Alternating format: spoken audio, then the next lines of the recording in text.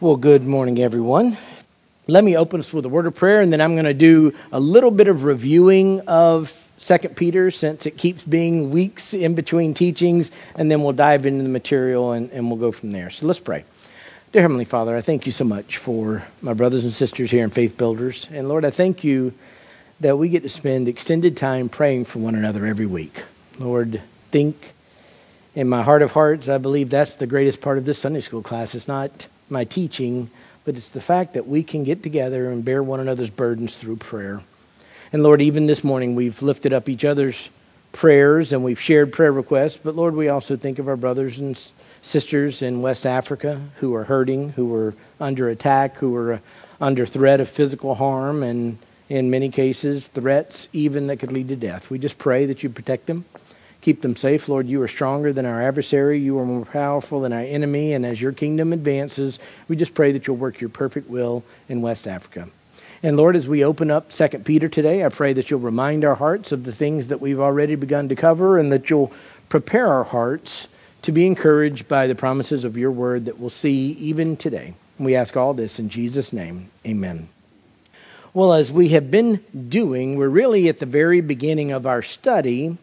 And the first 4 verses of 2 Peter in chapter 1 really are the foundation of the entire book. So as we introduced this quite some time ago, and we really are we're spending a little more time here than perhaps I normally do, because so much of what follows is dependent upon this. And I had come up way back when with a little 3-part outline that we're continuing on, which is really the foundation of 2 Peter, and the first point is the messenger of God, the second point is the work of God, and the third point is the word of God. And we've gotten to the second point, but that's where we're sort of camped out. So let's, as a reminder of where we are, the messenger of God, the spokesperson, is the Apostle Peter. In verse 1, he says, Simon Peter, a bondservant and apostle of Jesus Christ. And there's humility and authority all wrapped up in those 2 titles. A bondservant is just the traditional Greek word for a slave, someone that has to do their master's bidding. And that's the humility, as Peter's saying, look, I'm just a servant. This isn't me. I'm the servant of the master. But the authority comes from his status as an apostle. In its simplest terms, those were the sent ones, but these were, of course, the unique men that Jesus pulled from amongst his disciples and gave specific authority for the foundation of the church. In fact, these were the men that God used to teach the early church. These are the men that God used to get Scripture written by and large, they or their closest followers. And these are the men that in the early church, everyone gathered around to listen to the apostles' teaching. So Peter is humble. I'm just a slave, as any other slave. This isn't my doing, but he's also conveying authority that I am conveying to you the message of the King. So the messenger of God was the shortest point. He's not speaking just from himself. He's speaking the very words of God. And we started covering the work of God, which actually runs through verses 2, 3, and 4. And we've begun this, and I'll review that, and we're going to be continuing it, and we're not even going to finish it today. And this was the part that even when I first studied, I did not recognize the depth of what's being conveyed over and over again as far as what God did. The second part of verse 1, to those who have received a faith of the same kind of ours by the righteousness of our God and Savior, Jesus Christ. To those who have received a faith, the idea is they did not go out and find this. It was a gift to them. Now we believe this is really the same audience as the audience of 1 Peter from a specific part of Asia, near modern-day Turkey, but that's not his ultimate point. His point is that they have received a faith. In other words, they did not come to this out of their own volition, so to speak, although certainly their wills were drawn to it. They were given this faith in the Lord Jesus Christ. Again, he's not obviating that faith comes by hearing, hearing by the word of Christ. What must I do to be saved? Believe. But he's acknowledging that even that is a gift from the Lord. God did the work in the hearts. John 6:44. He's the one that drew them. By grace they've been saved. Ephesians 2:8 and 9. Not of yourself, but it's a gift of God. And the faith they received was the same kind of ours. And there's differing ideas as to whether that's talking about Jews versus Gentiles. But I think the better understanding from my study is that Peter is saying, yes, I'm an apostle, and we have faith, but your faith is the same as ours. What Jesus did for us, He did for you. Our belief is the same as your belief. Our salvation is your salvation. This would have been encouraging to them because apostles were the powerhouses, the titans. Those theoretically on a pedestal beyond perhaps even where they should have been. But he's saying, look, you received what we received. And he explained how they received it by the righteousness of our God and Savior Jesus Christ. This is really what we were talking about last time. Righteousness in that context refers to God's judicial function, His justice, His proper evaluation of sin and guilt. And it's just a recognition that God solved the greatest problem we have. There is none righteous, not one. All have sinned and fall short of the glory of God. Even our righteousness are like a filthy garment, according to Isaiah. All these verses that I covered in a little more detail, I'm just briefly overviewing it. But we deserve death because the wages of sin is death.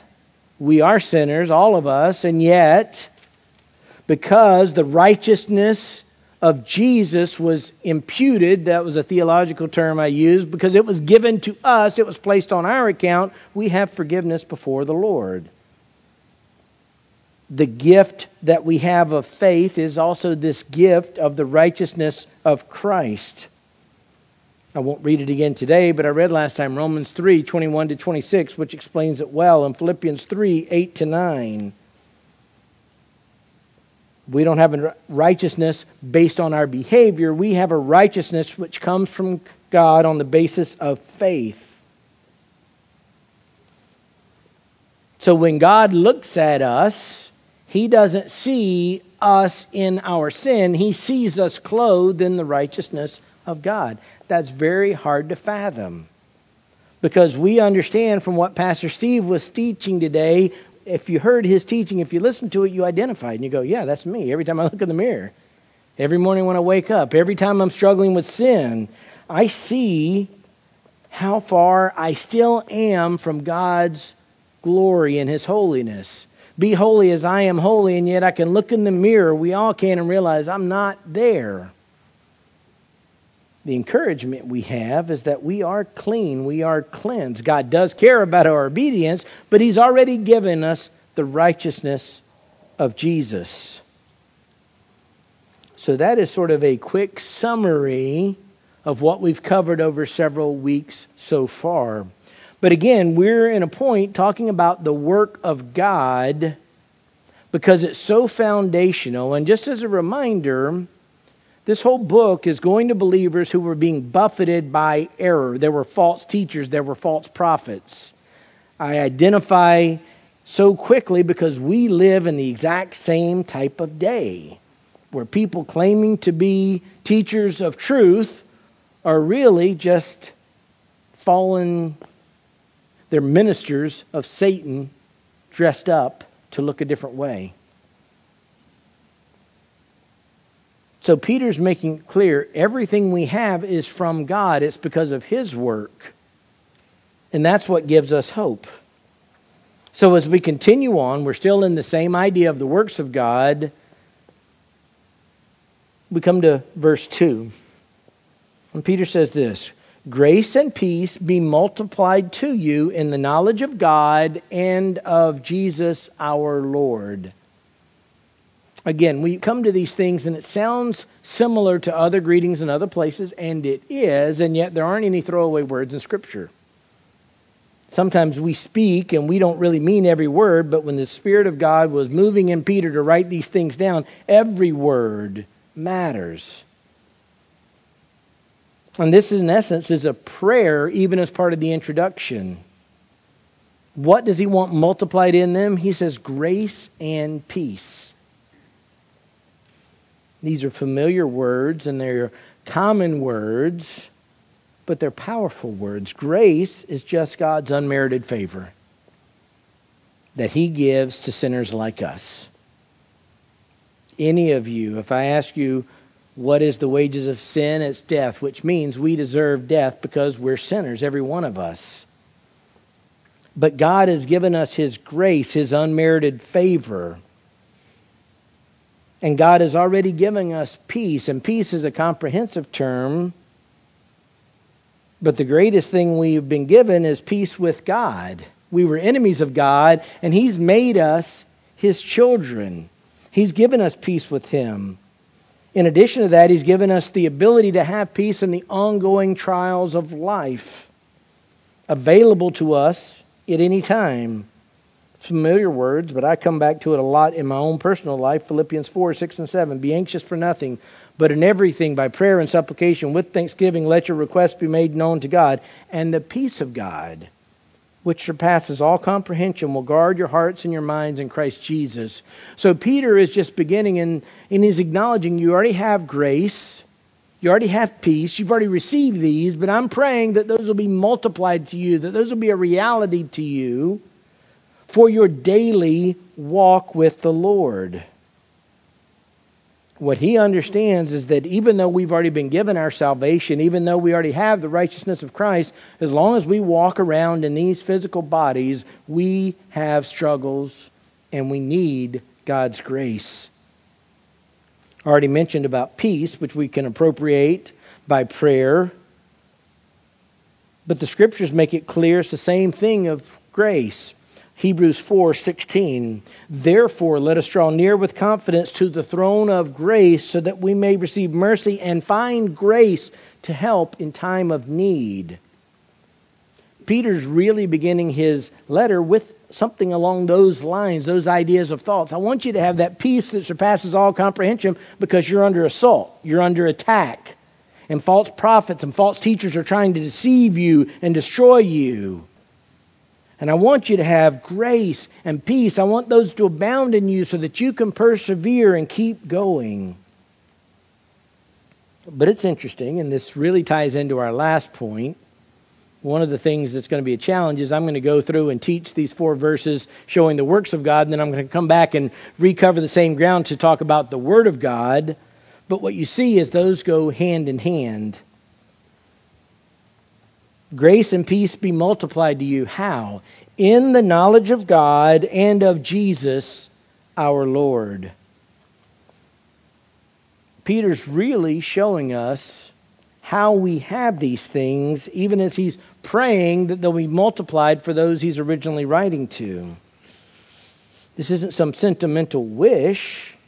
He understands that to avail ourselves of the grace and peace, to have it multiplied in us, it's always got to come through the knowledge of God, the knowledge of Jesus. And we understand true knowledge of God and of Jesus only comes in our time from one place, which is the Word of God. We don't manufacture it by certain feelings or certain emotions. We have the objective truth that God's revealed to us in the 66 books of the Bible, and we have to grow in that. We have to understand and believe and trust in the full knowledge of God. This isn't just knowing more facts. This is internalizing that information. This is letting that information guide our steps on a daily basis. We must know as fully as possible, as completely as possible, what the Scriptures say about God and Jesus and the Holy Spirit. Now again, none of this can occur apart from Jesus Christ. It's interesting. Lots of other religions mention Jesus. Islam reveres him as a prophet. Jehovah's Witnesses have their own views. Mormons have their views. But the reality is, if you don't get Jesus right, you don't get the Father right. John 8:19. So they were saying to him, "Where is your Father?" Jesus answered, "You know neither me nor my Father. If you knew me, you would know my Father also." This is where salvation comes from. John 17:3. This is eternal life, that they may know you, the only true God, and Jesus Christ whom you have sent. So there's a sense where, of course, we had to have that basic knowledge to come to faith, but then we have to grow in that knowledge, and that's what Peter is asking for the believers, that this will be multiplied, that you'll grow in your knowledge of the Lord, because that's the way you get more grace and more peace to enable you to navigate all the trials in front of you and to discern truth from error. I believe Peter is asking for these believers to have what Paul was referencing in Philippians chapter 3. I'm going to read Philippians chapter 3, verses 8 to 11. Paul says this, "More than that, I count all things to be law in view of the surpassing value of knowing Christ Jesus my Lord, for whom I have suffered the loss of all things and count them but rubbish, so that I may gain Christ and may be found in him, not having a righteousness of my own derived from the law, but that which is through faith in Christ, the righteousness which comes from God on the basis of faith, that I may know him and the power of his resurrection and the fellowship of his sufferings, being conformed to his death, in order that I may attain to the resurrection from the dead." Paul was talking about a comprehensive knowledge, an objective knowledge, but an objective knowledge that was lived out in his life, a deep and abiding understanding of who Jesus is and what he requires. So, with that, and again, we're going to come back to this emphasis on the Word of God because you've already seen it over and over and over again. But the reality is, Peter understands for all of us, to grow in grace and peace, to experience that even in the midst of the turmoils of life, requires that we know God well, that we know him deeply, and that comes from knowing his Word. There'll be many times where I'm tempted to go on side roads, and this is one of those. I'm going to resist that temptation. But I say it over and over again, Lakeside is unique, and you should cherish that. Because we really do one thing primarily well, which is teach the Word of God. That we don't do everything. We don't have the biggest facilities. We don't have the biggest anything. But God has given us in Pastor Steve one of the best Bible teachers that is alive. And he's given us many other elders who rightly handle the word of truth. And whether you experience it in your heart, that's what you need more than anything else. At times we feel like we need other things, but really what we need is to know Jesus Christ, to know the Lord more and more. And we come to verse 3, and God makes it clear to us through the words of Peter that we have the ability to appropriate anything we need, and we have the means of appropriating anything we need for this task. Verse 3 is one of the great promises of all of Scripture. It's one of the great promises to a believer. It's one of the things that drew me to this book. Verse 3, seeing that his divine power has granted to us everything pertaining to life and godliness through the true knowledge of him who called us by his own glory and excellence. I think you could write a book on that verse. There's so much truth contained in that. But it's one of the great promises we have in Scripture that you can do everything God called you to do. It's a powerful promise. It's a powerful verse. And as I was preparing yesterday and I was thinking, I thought if I could impress upon all of us one truth in the difficult days in which we live that you would cling to and believe with all your heart, if I could impress you to cling to verse 3, it'd be successful. It'd be good. It'd be helpful. Because verse 3 is showing us again the work of God, the work of God, the work of God. But it's showing how that work helps us. He says, seeing that his divine power has granted to us. This is God at work. This isn't something that we figured out. This isn't, again, something that we came up with. His divine power has granted it to us. We're going to get into what it's granted us. But understand, this is really showing us how we get more of the grace and the peace. And it's showing us the ongoing work of the Lord. We're being called to action, but we're being called to action because God's made the action possible. 2 Peter is going to tell us a lot of truth. It's going to tell us a lot of things that we need to put into practice. It's going to have warnings and admonitions, but everything it's calling us to do, we're being promised in verse 3 that we can do it. That sitting here today, if you know Jesus Christ as your Lord and Savior, you already have all you need. You have to appropriate it. You have to study it. You have to live it. But you have everything that you need already. God has already used His power to give His children the ability to do all He calls them to do.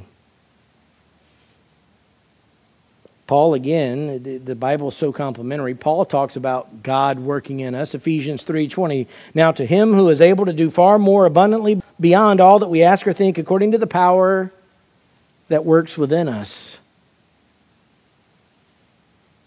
God is at work in us. Philippians 2:13. For it is God who is at work in you, both to will and to work for His good pleasure. So Peter, out of the gate, is encouraging all of those who will see and understand and study his letter that God has given us what we need. By His divine power, He's granted to us most of what we need. No, everything pertaining to life and godliness. Again, my words can't do justice to the full breadth of this. But the word is emphatic, the word order in the Greek, and I'm not a Greek scholar, but they make it clear by the word order, there's emphasis. Everything really means everything. God has given to each one of us all we need for life and godliness. And if you think about everything you do, that covers everything. Your life and your godliness. Any aspect of how you are to live your life. Anything you need to be holy as God is holy. Anything you need to be an imitator of Jesus. You already have it. Now, we'll circle back to this truth again. I'm going to come back to it next week even more. But this is profound. I'm not a prophet. I'm just one of many of your elders with my own experiences, as do we all. But I've said before, it's not a secret, this is the fourth church Debbie and I have belonged to. The first church, called Shadow Mountain, where I was saved. Then we moved to Fresno, and we're part of an evangelical free church. Then spent 7 years at Grace Community Church, where John MacArthur's the pastor. And now we've been here for over 15 years. And this is the only place I've been a pastor. Everywhere else, I was just a church member. But if you ask me, and I look on my life in the church, from the time I was saved in 1993, I think this verse highlights a key source of the problems I've seen in the American church since I've been saved. And these aren't haphazard American churches. These are churches that believe the Bible.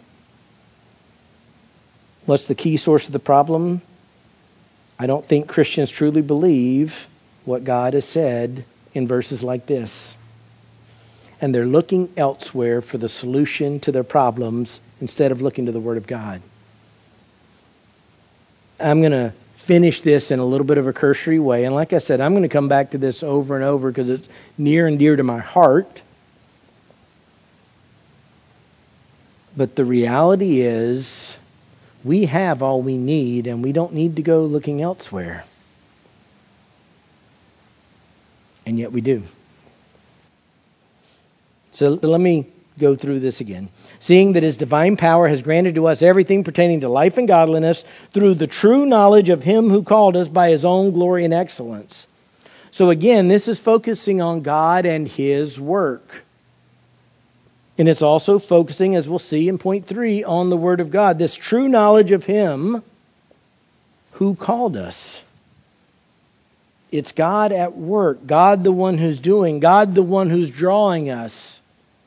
He called us by His own glory and excellence. In other words, as Pastor Steve was talking about in the context of when we came to that moment where we realized, before a holy God. And we were mortified and we were heartbroken. What happened at that moment is unlike Judas, who went out and hung himself. At that moment, we were attracted to Jesus because we realized He made a way.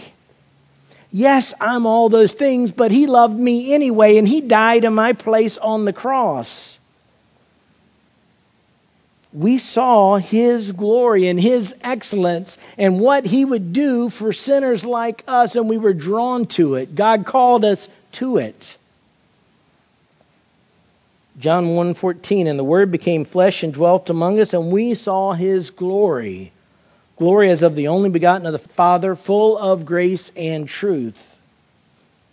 So God's power is at work. He's equipped us with everything, and it's part and parcel of the fact that He called us through the knowledge of who God is, who Jesus is, and we saw, even at that moment of our salvation, the glory and excellence of Jesus. And again, Peter has painted this beautiful picture. God has given to us everything pertaining to life and godliness, but it's not out there, it's in His Word. It's why the church is so important. It's why having churches with good teachers like Pastor Steve is so important.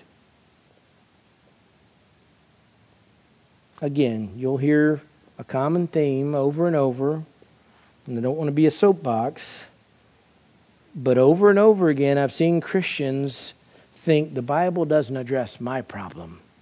Well, on those issues it deals with, that's pretty good. But I need the world of psychology. I need the secular sciences. I need all these extra things over here because the Bible only goes so far. It's just not true. It's not true. Everything pertaining to life and godliness is here in front of us at our disposal. And when we recognize that the God who is at work also gave us His Spirit to appropriate and apply His Word, it's not hard to understand how His divine power has granted to us. It's our present possession. Everything pertaining to life and godliness. Maybe sometime I'll mention, but before I came to Lakeside, I didn't get one job because I said what I just said. And I wouldn't back away from it. So let me encourage you. Understand whatever struggles you're going through, whatever challenges you have, whatever hurdles you face as we walk through this book, we're going to learn and we're going to grow, and there's a lot of truth here, and there are more promises. And we're going to see how to reject error and how to discern the truth from falsehood. But understand what you have from the Lord. His divine power has granted to you everything you need for life and godliness. And we can praise Him for His works. Please join me as I close our time today in prayer. Dear Heavenly Father, each one of us struggles at times to rest in Your promises. Lord, for some of us, it's because we have such a strong sense of I'll take care of myself that when we should avail ourselves of Your power, we just strengthen up our flesh and decide we're going to fix it. Lord, forgive us. And for others of us at times, Lord, we are swayed by the constant song of this world, even parroted by some Christians, that says, look, the Bible only goes so far. We need something else. We need something more. Forgive us, Lord, when we think that way. Lord, the truths of your word are powerful. And it's clear you've already given us everything. Lord, you've saved us by your grace. You've given us your grace and your peace, and you desire for it to abound even more in our lives. And Lord, in the midst of all the struggles we have, you've already given us by your divine power everything that we need for life and godliness through the knowledge of Jesus Christ. Lord, help us rest in that. Help us cling to these truths. And as we study over the next weeks and months, 2 Peter, I pray, Lord, that we wouldn't just learn more information, but that every day we would be those who don't just hear the word, but, Lord, that we would be doers of your word. And we ask all of this in the name of our Savior, Jesus Christ. Amen. Thank you all, and I look forward to seeing you next week.